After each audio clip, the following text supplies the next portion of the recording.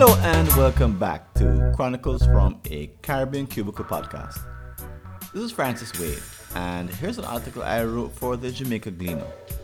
It's entitled, Why Your Kids Shouldn't Migrate But Stay to Run Your Business. If you own a company, should you encourage your children to one day take an ownership position?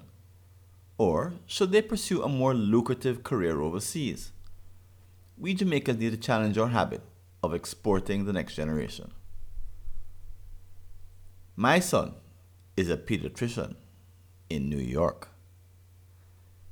There are few things that give a Jamaican parent more pride than the apparent success of their child in a foreign country.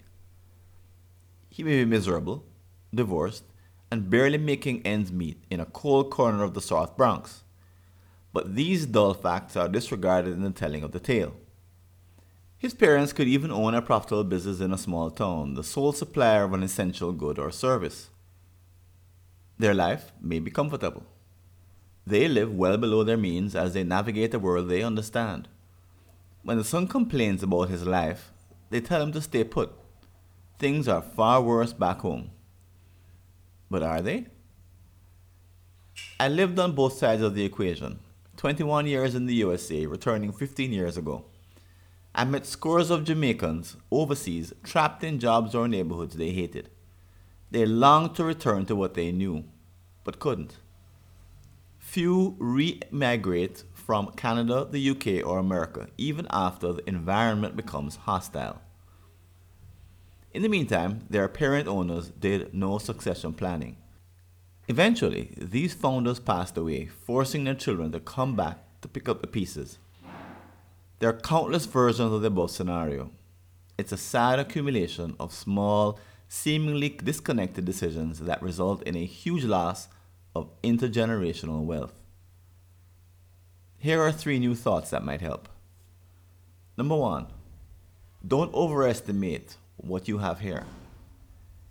In error, we Jamaicans often think we are special, facing problems that no one in the rest of the world has.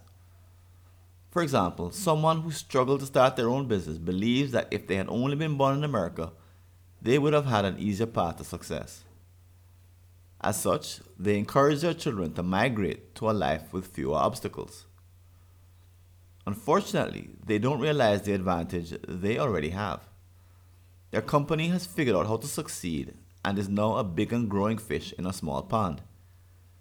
This advantage is hard to comprehend when viewed from home. But the global research is clear. Most wealthy families pass on material advantages from one generation to the next. I know too many Jamaican families who ignore this fact, encouraging the next generation to abandon the massive lead their forefathers created. Sometimes it's due to shame, a belief that what is Jamaican or black cannot be good. Fortunately, this opinion is changing, but there are local families destroying value by reflexively pushing their children to study and live overseas, no matter what. Number 2, don't overestimate the challenge of starting over. I've spoken to a few Jamaicans before they migrate, and the overwhelming impression I have is that they equate a move to another country with one to a place like Montego Bay. In other words, they naively believe it won't be that hard to transition. Part of the problem are the falsehoods returning Jamaicans tell.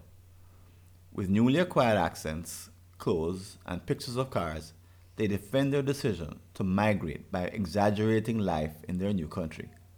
I did too. The false impression it leaves is that migrating from Jamaica is an accomplishment. In fact, it's more a case of swapping brown dog for monkey. To wit, most of us know several dogs, but have never seen a single monkey. The truth? When I lived in the US, most of the Jamaicans I met wished they could return, a majority that Trump and COVID-19 have probably increased. Why? While there are exceptions to the rule, most migrants who left family businesses behind struggle to achieve the quality of life their parents had back home. Living abroad is hard. And it's new. Research shows that the combination delays business success and in the case of a family-owned enterprise, permanently disrupts the transfer of wealth. Number 3, starting too late. If there is any truth to the 2 mistakes described above, the best time to start correcting them is as soon as you, a company owner, have children. While this shouldn't be promised an easy ride, it's a good idea to teach them to love and cherish the business they could inherit. One day, their appreciation may pay off if they choose to stay home to keep the chain alive. While you shouldn't force them, their decision to continue what you began can do more than make you proud. It can build a solid foundation that serves generations to come.